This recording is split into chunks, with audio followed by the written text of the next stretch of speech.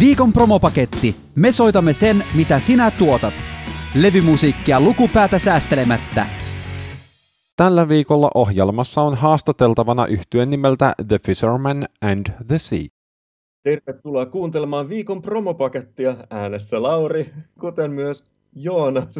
Sun bändisi on soinut useampaan otteeseenkin Pispala-radioon tuotetuissa viikon promopaketeissa, mutta näin podcast-muotoisena tästä yhtyeestä ei ole toistaiseksi puhuttu, mutta nyt se puhumattomuus loppuu. Kerro nyt alkuun, miten yhtyen nimeltä The Fisherman and the Sea sai alkunsa. Meikä oli vakavassa miesflunssassa joskus vuoden 2016 loppupuolella, eli siis toi sanan keuhkokuume, joka vaati sitten semmoisen parin kuukauden vuoden levon, niin mä olin silleen, että ei perhana on pakko lähteä puskemaan omaa musiikkia jotenkin eetteriin. Mä haluan nähdä sen iTunesissa, tiedätkö, ladattavana tai tämmöisenä. Ihan tämmöinen, koska se nyt on kerran mahdollista, niin koitetaan tehdä tämä. Niin sitten mä rupesin nauhoittelemaan niitä biisejä, mitä mun silloin oli. Ja siitä syntyi yhteensä sitten 4 EP:tä ja 1 albumi. Ja siinä matkan varrella, kun sitten totesi, että hei, miten näitä promoaa muuten kuin lähettämällä Laurille levyn, tämä ottaa pari Jannua mukaan soittamaan keikkoja ja tolleen, niin vanhat bändikaverit sanoi silleen, että aha, no hyvä on, joo, lähdetään mukaan, juu. Ja sitten ikään kuin sille tielle lähdettiin, niin Juggernauttia ei enää pystynyt kukaan pysäyttämään, vaan sitten bändi kasvoi aika 3-henkiseksi, sitten loppujen lopuksi 5-henkiseksi. Joo, siinähän se meni niin kuin 2017-2019 meni oikeastaan noiden niin kuin 4 EP:n ja sen 1 levyn tiimoilta. Ja sitten iskikin jo melkein välittömästi sen jälkeen toi korona, mikä tietenkin sekoitti monia suunnitelmia, mitä oltiin tehty. Ja nyt niin kuin koronan aikana nauhoittama levy tässä on nyt just tullut ulos nimeltään Botify the People. Mikä on yhtyeen musiikkityyli? Se on varmaan niin kuin se kaikista kuivin määritelmä on indie rock. Jos mietitään jotain vähemmän kuivia, niin sitten varmaan melkein yhtä kuivaa on singer-songwriter. Sanotaan, että niillä pääsee jo pitkälle ja sitten siihen niin kuin sekoittuu siihen semmoisia pieniä kenties grunge-elementtejä ja melodiat ja niin kuin koukuttavat kertsit edellä ja kaikkea semmoista kivaa, mitä niin kuin indie-rockissa on tavattukin tehdä. Ei mitään semmoista varsinaisesti sisäänpäin kääntyneisyyttä, vaan niin kuin koitetaan tuoda asiat silleen isosti ja kivasti esille. Tuorein albumi on nimeltään Botify the People. Mitä bändi on julkaissut ennen tätä uutta pitkäsoittoa? Oho, paha. Montahan EP:tä niitä nyt olisi. Niitä on 5 EP:tä, 1 albumi ja 2 sellaista sinkkua, jotka ikään kuin ei ole niin kuin muuten kuin sinkkuina saatavilla. Koronan iskiessä niin sitten kirjoittelin, tai itse asiassa niin kuin tein valmiiksi tuommoisen EP:n, jonka olin kirjoittanut sen ensimmäisen albumin alla. 1 päivän aikana sohvalla istuin breikillä töistä ja olin silleen, että hei, että nyt inspiraatio iskee, niin sitten kirjoitin siltä istumalta 5 biisiä ja päätin, että hei, että näistä tehdään nyt jossain vaiheessa EP, niin se on semmoinen kuin Songs from Tuesday, niin se tuli tuossa 2020 ja viime vuonna itse asiassa tuli tämän Botify the People-albumin akustinen versio, kun mä ajattelin, että jengille tulee löysät housuihin sen meidän ekan albumin kuultuaan sillä, että nyt tämä toka on selkeästi rankempi, niin mä ajattelin, että laitetaan ne akustiset soittimet niin sanotusti, julkaistaan ne silleen low-key tässä viime kesänä, että jengi ei välttämättä ihmettele liiaksi, että mitä ihmettä nyt tulee, kun kaverille tulee tämmöistä niinku tilityslevyä. Ehkä sillä levyllä tilitettiin ne mahtavat, upeat, hienot Teosto- ja Gramex-korvaukset. Joo, siis nimenomaan todella suurista summista on kyse. Järjestetään niitä tilityksiä lisää. Mitä me halutaan tässä vaiheessa kuulla? Hei, me voitaisiin kuunnella, nyt jos puhutaan tästä tilittämisestä, niin kuunnellaan vaikka siltä Spotify The People-levyltä se avauskappale, joka on samalla levyn nimikkokappale ja vielä kaiken lisäksi eka sinkku, eli Spotify The People, josta niin kuin, tämä projekti kokonaisuudessaan lähti. Siinä oli itse asiassa niin kuin vuoden 2020 nimenomaan tässä ensimmäisenä koronakesänä, niin Spotifyn tämä pääpamppu Daniel Ek niin oli mennyt haastattelussa toteamaan, että hei muusikot, että unohtakaa se, että niin kun luotte jotenkin 3 vuotta ja sen jälkeen palaatte ihmisten tietoisuuteen, vaan niin kun käsittäkää, että teidän pitää julkaista 2 kuukauden välein ja lähinnä niin kun koko ajan tänne minun alustalleni, jotta te pystytte niin kuin hankkimaan elantonne ja sillä, että käytännössä teidän kuuluu olla minun content-kreatoreita. Ja siitä hieman sydämistyneen kirjoitin tämän seuraavan rallin. Olkaapa hyvät.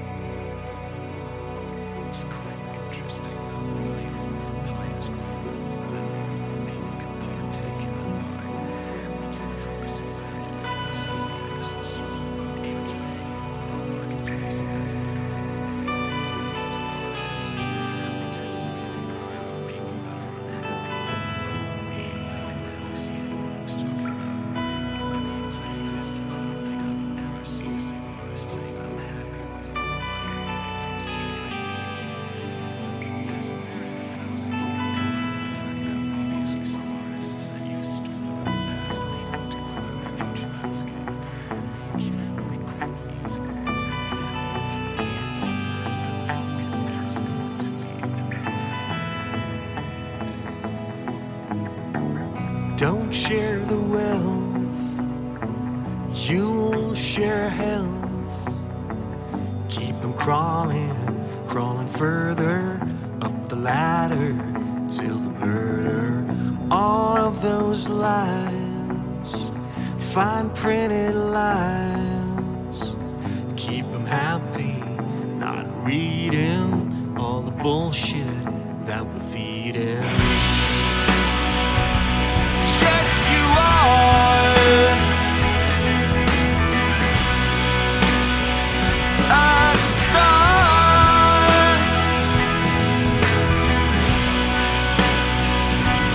on a chart in a machine.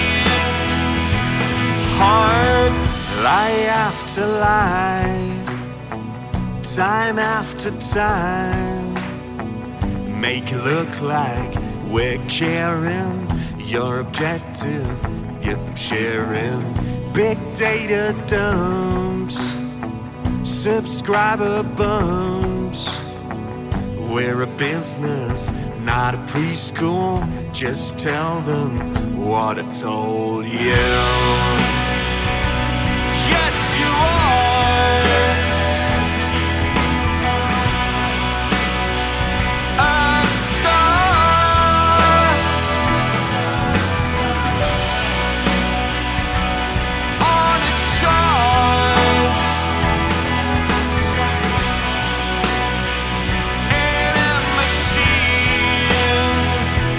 hearts.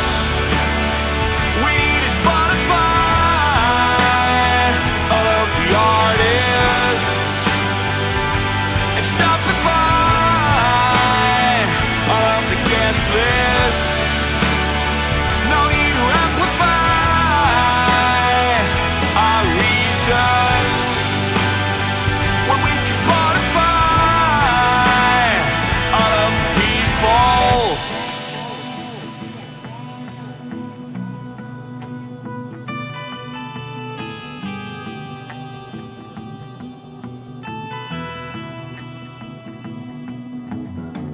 Kick up upstairs like someone cares what we do with all the money. Keep it close to you, honey. Yes, you are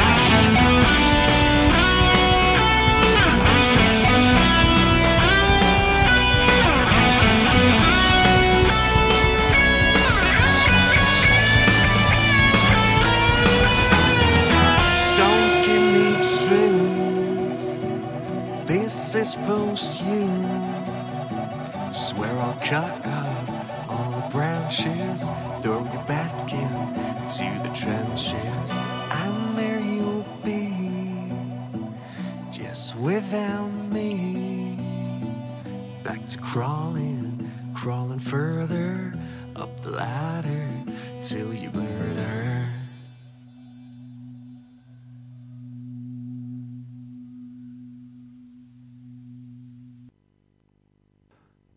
Koronavirus vei keikat. Miten se on vaikuttanut teidän bändin toimintaan?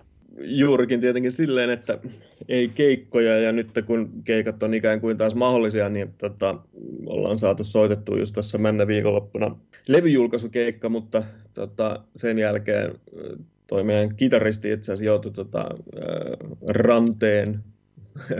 rannenleikkaukseen, näin, niin ollaan hetken aikaa tauolta, mutta kyllä tästä niin viimeistään loppukesästä on tarkoitus päästä taas jotenkin niihinkin gameihin mukaan. Mutta käytännössähän se oltiin itse asiassa siinä, just kun korona alkoi, niin oltiin nauhoittelemassa ihan jotain muuta kuin tätä levyä, josta nyt tänään jutellaan.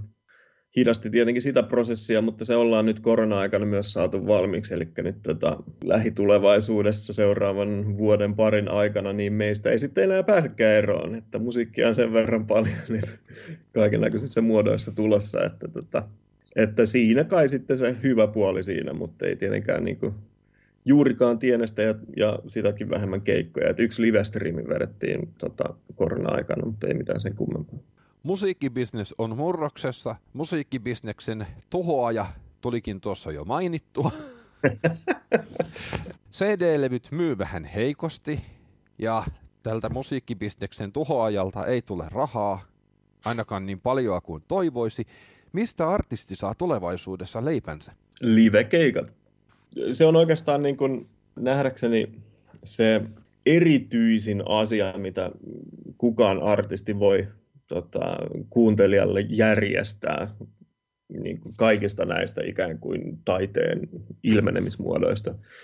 Että semmoinen niin kuin suora ihmiskontakti on semmoinen, mitä ei niin kuin hienoinkaan Spotifyn design tai niin kuin joku äänitä tai silleen pysty tuottamaan kuuntelijalle. Että kyllä se on se, ja siis live-striimikin on kiva, mutta se on edelleen kaikki semmoinen, mikä on snadisti etäännyttävää, niin se ei ole silleen, no siitä puuttuu se välittömyys, sitä mä tässä ehkä koitan sanoa, että se välittömyys on se, missä niin se totuus oman näkemyksen mukaan piilee. Et livekeikat, niin hyvät sellaiset, ja sitten siellä niin järkevä merch-pöytä, josta löytyy niin teepaitaa, kassia, CD-levyä, vinyyliä.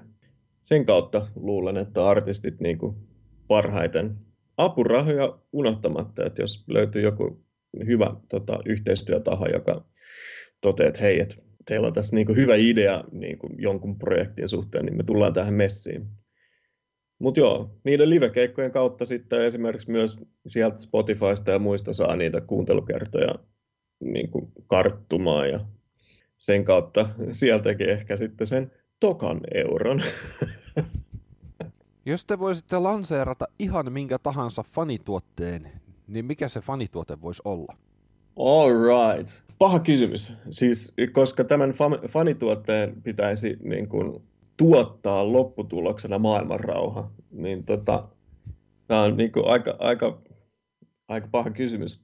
Mutta se varmaan liittyisi jotenkin näihin kryptoihin ja NFTisiin ja mitä nämä on, joista mä en taju mitään.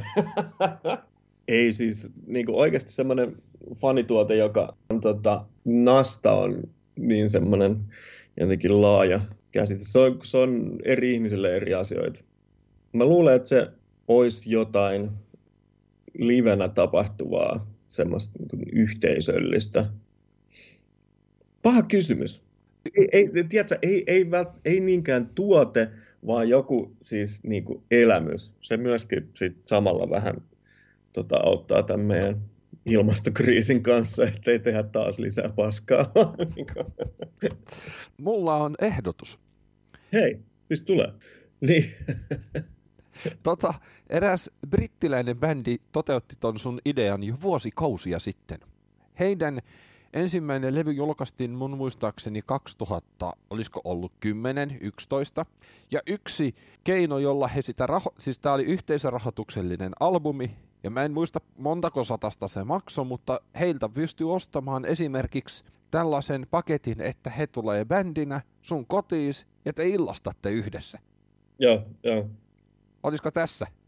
No esimerkiksi joo, siis noihan just tommoset, tai just niinku house-konsertit ja mitä näitä on kaikkia semmosia.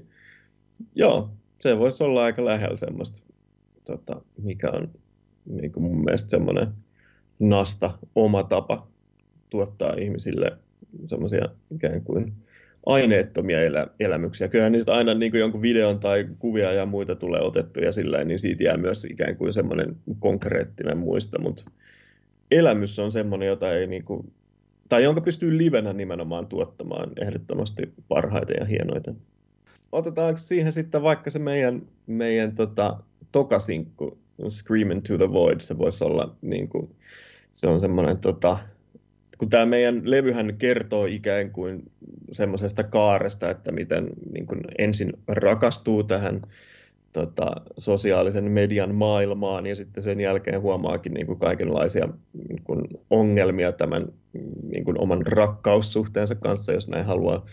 Eli siihen jää niin kuin helposti koukkuun ja sitten siellä tulee helposti myös niin kuin ikään kuin hyväksi käytetyksi siinä mielessä, että tietenkin näiden kaikkien alustojen intressit on aivan jossain muualla kuin, niin kuin esimerkiksi jakaa nyt indie-bändin sanomaa tai niin kuin jakaa sun niin kuin tanssivideoita tai muita. Et sieltä valikoidaan sitten ne pari, joita pusketaan kaikkialla läpi ja sitten ne loput 20 000 tai kuinka nyt paljon, mikähän se sitten siinä se suhde onkaan, niin ne jää ihmettelemään, että mitä minä oikein tein väärin. Ja Screaming to the Void, tämä kakkossinkku, niin kertoo vähän niin kuin siitä ensimmäisestä ymmärryksestä, hei, että ehkä tämä koko maailma ei olekaan niin kuin mua varten, että huudan tässä tyhjyyteen, niin kuin biisin nimikin kertoo. Näin. I'm a guilty soul. I thought on my own I'd change where we're going, but here I still am, feeling all scammed, broken, still paying.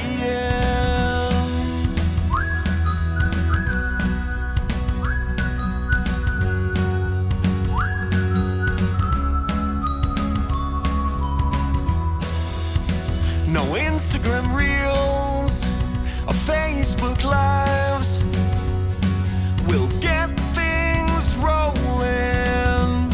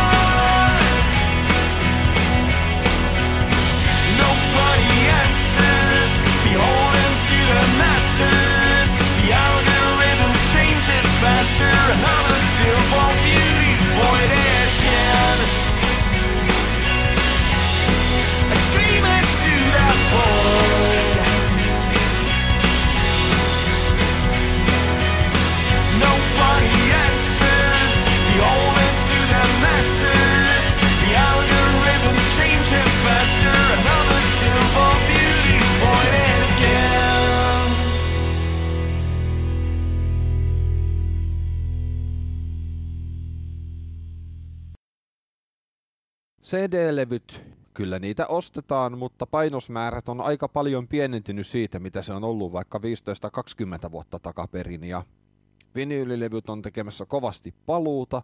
Silti musiikin kuluttaminen ja kuuntelu on siirtymässä tämän nimeltä mainitsemattoman ruotsalaispalvelun ja näiden 10 kilpailijan syliin. Missä formaatissa musiikki levitetään kuluttajalle tulevaisuudessa? Mä luulen, että itse asiassa paljolti, tai että se ei muutu itse asiassa niin paljon kuin sitä luulisi.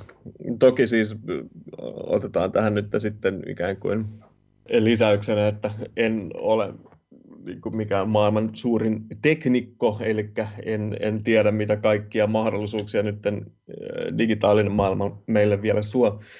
Mä itse asiassa luulen, että ne fyysiset pysyy semmoisena tietynlaisena niin kuin sen taiteen omistamismuotona samalla lailla kuin taulut tai tälleen.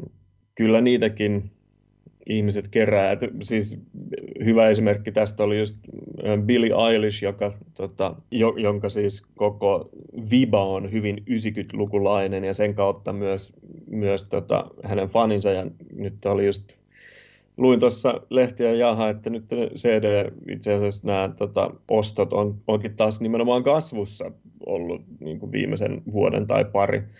Että sieltä niin tämä formaatti on myös kokemassa uuden tulemisen sen vinyylin lisäksi, että se on jotenkin aina tietyllä tavalla syklinen juttu, kuten myös niin kuin muoti tai tämmöinen. Oli ja on varmaan edelleen hipstereitä ja tämmöisiä, jotka taas lainailee tietyltä niin kuin vuosiluvulta ja näin päin pois. Niin mä luulen, että se menee noissa niin kuin fyysisissä vähän samanlainen. Sen lisäksi mulla olisi niin kuin toiveena sen niin kuin digitaalisen puolelta se, että voi nyt kuulostaa niin kuin ensi alkuun melkein, tai niin kuin markkinoiden toimintaa vastustavalta mielipiteeltä. Mielestäni se järkevin olisi jotenkin tehdä se niin kuin yhden ainoan palvelun kautta, jonka idea ei ole niin kuin rahanteko, vaan niin kuin maailman kulttuuriperinnön jakaminen kaikille yhtäläisesti, josta ihmiset, niin kuin, joissa sitten kuuntelijat itse ikään kuin sitten luovat omat algoritminsa, joilla löytää sitä musiikkia, mitä he haluavat siihen katsomatta, että onko niin kuin kyseinen musiikki ison levyyhtiön vai niin kuin pienen indie-artistin julkaisemaa, vaan niin kuin se idea ei ole se, niin kuin kenellä on eniten rahaa se voittaa, vaan se, että kenellä on niin kuin sua eniten koskettavaa musiikkia, niin sen sä myös sit löydät ongelmitta. Ja se puolestaan onnistuu tietenkin vaan sitten siinä yhtälössä, jossa se raha ei ole se tärkein tekijä.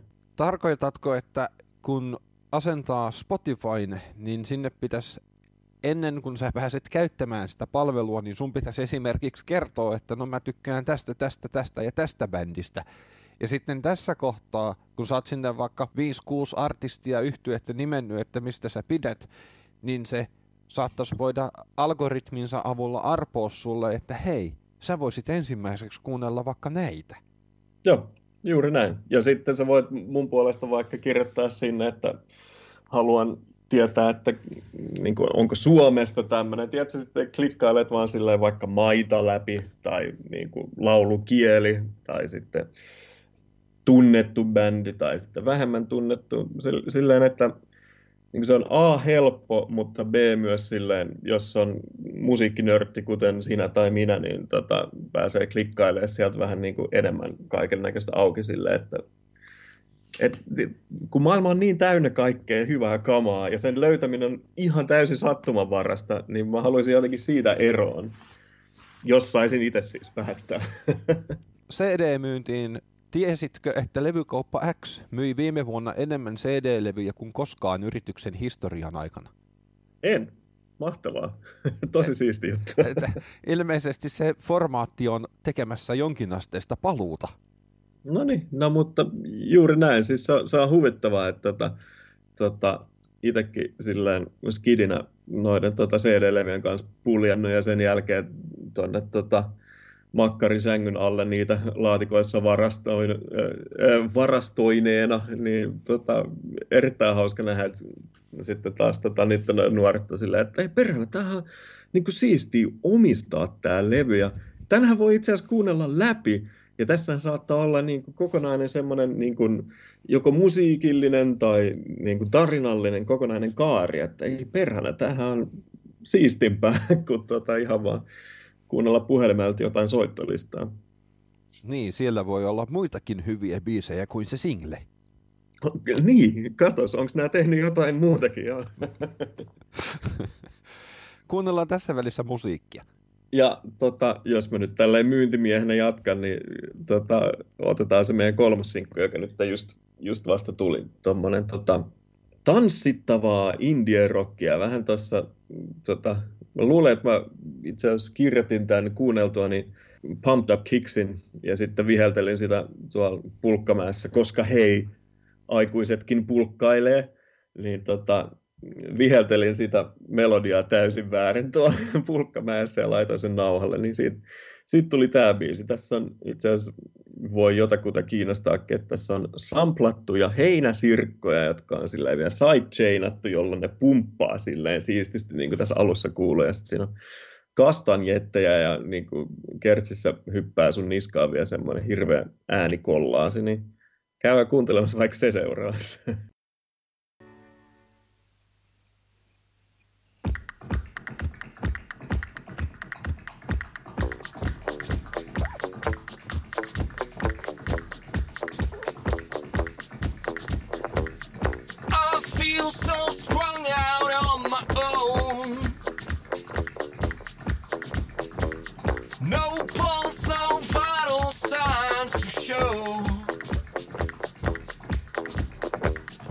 My tax returns, I'm ready to burn. Of the universe, I'm trying to learn. Just got this inkling in my head. Oh my word, but the boy is dead.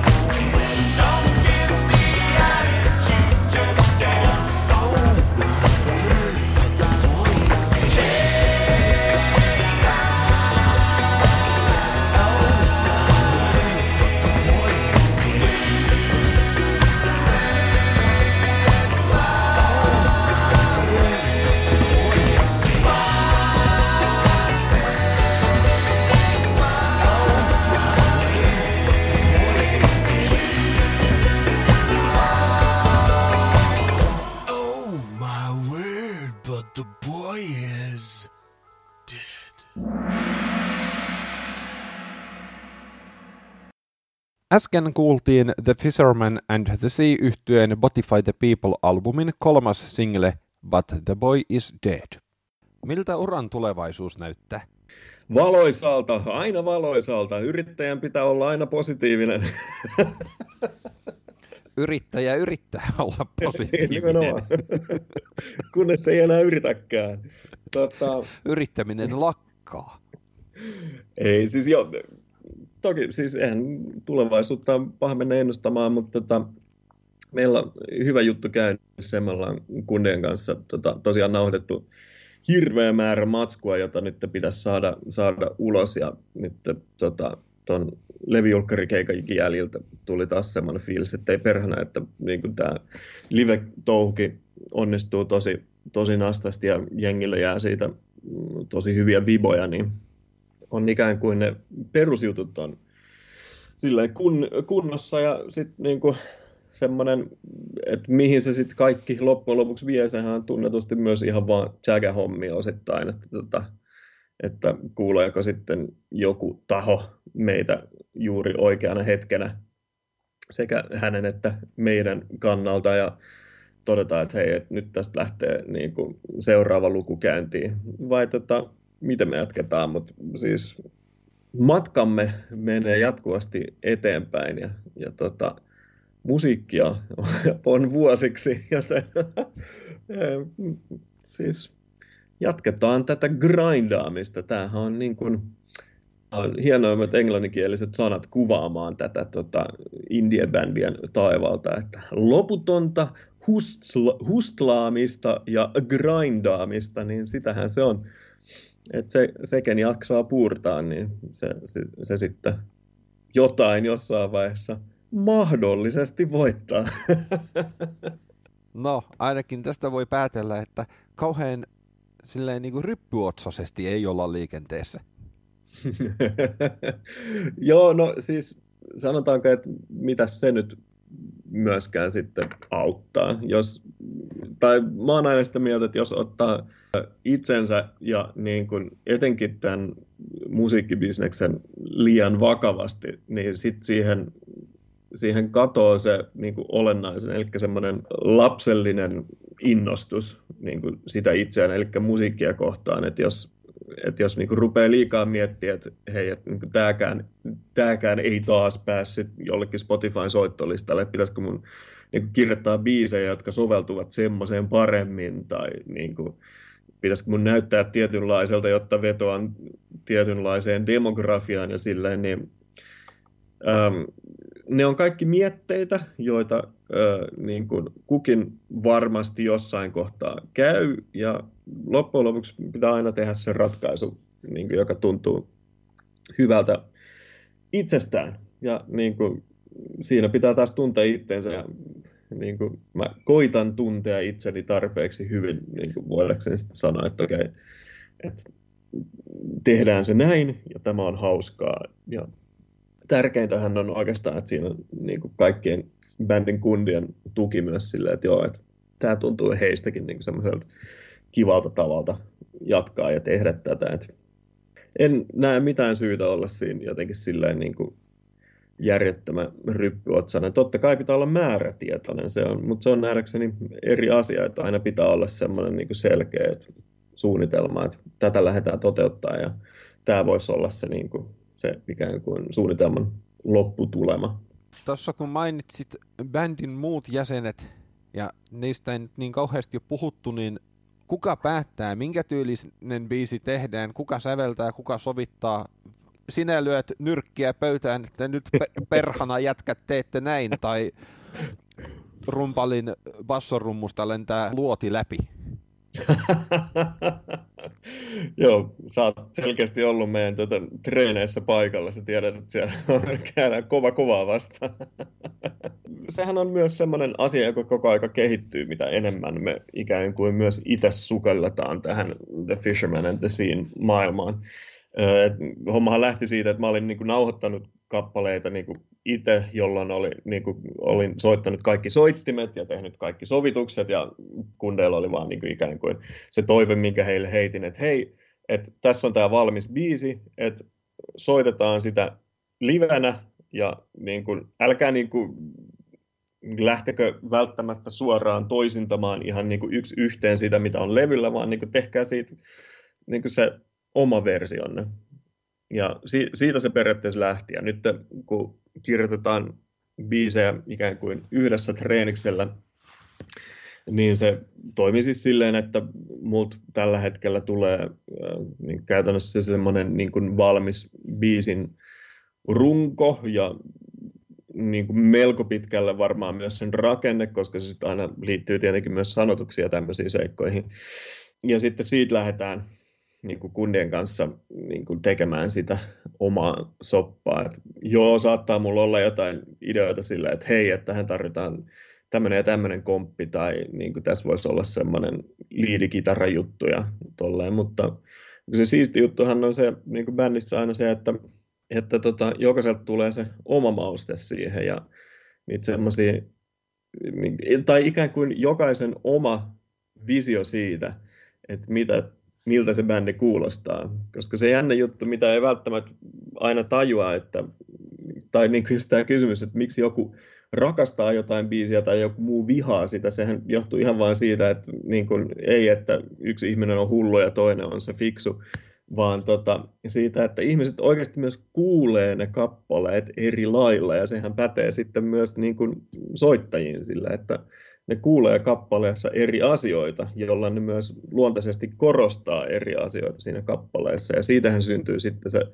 ikään kuin bändin se paljon puhuttu yhteiskeitos, niin sieltä tulee jokaiselta vähän omaansa, että Tuukka, meidän kitaristi, on semmoinen, joka mielellään ottaa Slashilta muutaman kitarasoolo-vaikutteen, niin semmoista voi koettaa sinne saada messiin. Ja sitten taas Kartsa ja Tomppa, meidän rytmisektio, niin ne on tosi semmoisia, että me koettaa saada homma groovaamaan, ja että siellä on semmoisia mielenkiintoisia juttuja. Ja sitten Joel ja minä, eli Joel meidän kiipparisti ja minä sitten akustisen kitaran varressa, niin ikään kuin koetetaan luoda semmoinen mahdollisimman kiva perussointumatto sinne.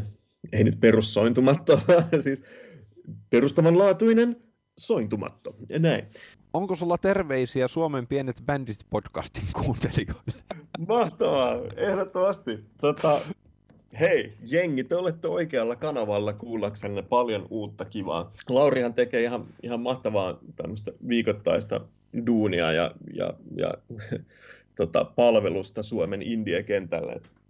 Ihan todella hienoa, jos olette tähänkin lähetykseen virittäytyneet kuuntelijaksi mukaan. Ja nyt mä luulen, että sä viittaat myös siihen, että tuosta niin tuolta mun työpuolelta, eli Ex-Youth Gone Wildilta, niin sieltä on myös luvassa tuohon Suomen pienet bändit podcastiin semmoinen toivottavasti jännittävä uudistus, joka myös vielä vähän, sanotaanko, tehostaa Suomen pienten bändien markkinointipyrkimyksiä. Ladataan se näin tälleen kryptisesti tähän näin, että se tarkoittaa siis sitä, että meillä on suunnitteilla ja niin kuin melkein toteutettuna myös jo semmoinen uusi podcast-muoto, joka toivottavasti vielä paremmin jeesaa siinä bändejä ihan siinä niin kuin näiden tuotosten julkaisun yhteydessä, että tähän mennessä meillä on ollut tosi kiva tämmöinen niin kuin maakunta ja sitten genre ikään kuin, tai niihin perustuvat jaksot, mutta nyt olisi tarkoitus vielä vähän enemmän niin kuin sitä bändien julkaisun ympärillä sitä pientä ruohonjuuritaso hypeä vielä lisätä, niin se on se, mitä niin kuin sillä osastolla Suomen pienet bändit podcastin kuuntelijat voivat odottaa Lauri maanmainioiden ohjelmien lisäksi. Päätä päiväsi biisillä. laitetaan vaikka levyn kakkosbiisi, semmoinen kuin Conversations with an Algorithm, mikä oli itse asiassa alun perin tämän Botify the People-levyn nimikkobiisi ennen kuin päätin, että Botifyhan on hieno sanakeksintö, niin mennään sillä, mutta siis tämä kertoo lähinnä doom-scrollaamisesta ja miten se ei johda juuri mihinkään. Conversations with an Algorithm. Paljon kiitoksia, että kuuntelitte meikäläisen jaaritteluja Laurin kanssa. Bändi on The Fisherman and the Sea ja tämä on Conversations with an Algorithm.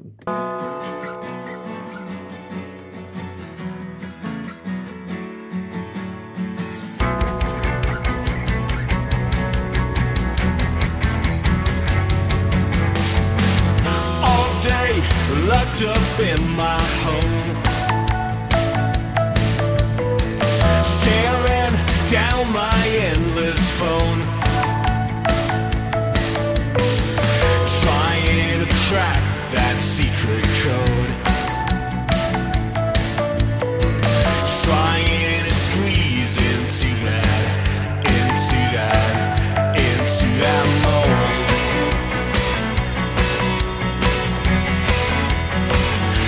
Searching for life on a mobile device, so lo and behold, it's a conversation. Can't win it's the algorithm. Oh, lo and behold, it's a conversation. You can't win it's the algorithm. All night, wide awake in bed, the world into my head, trying so hard to let things slide,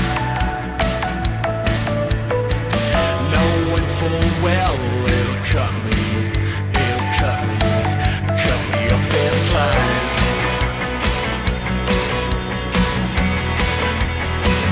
We're searching for life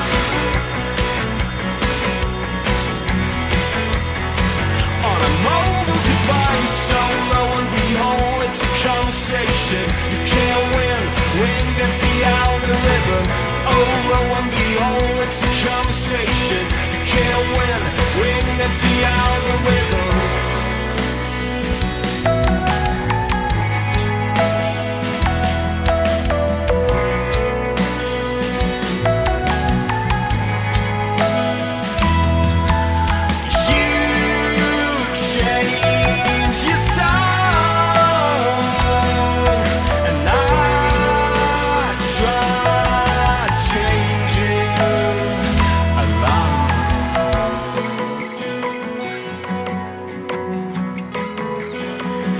Searching for life on my mobile device, so lo and behold, it's a conversation. I can't win against the algorithm. Oh, lo and behold, it's a conversation. I can't win against the algorithm. Oh, lo and behold, that's how we go.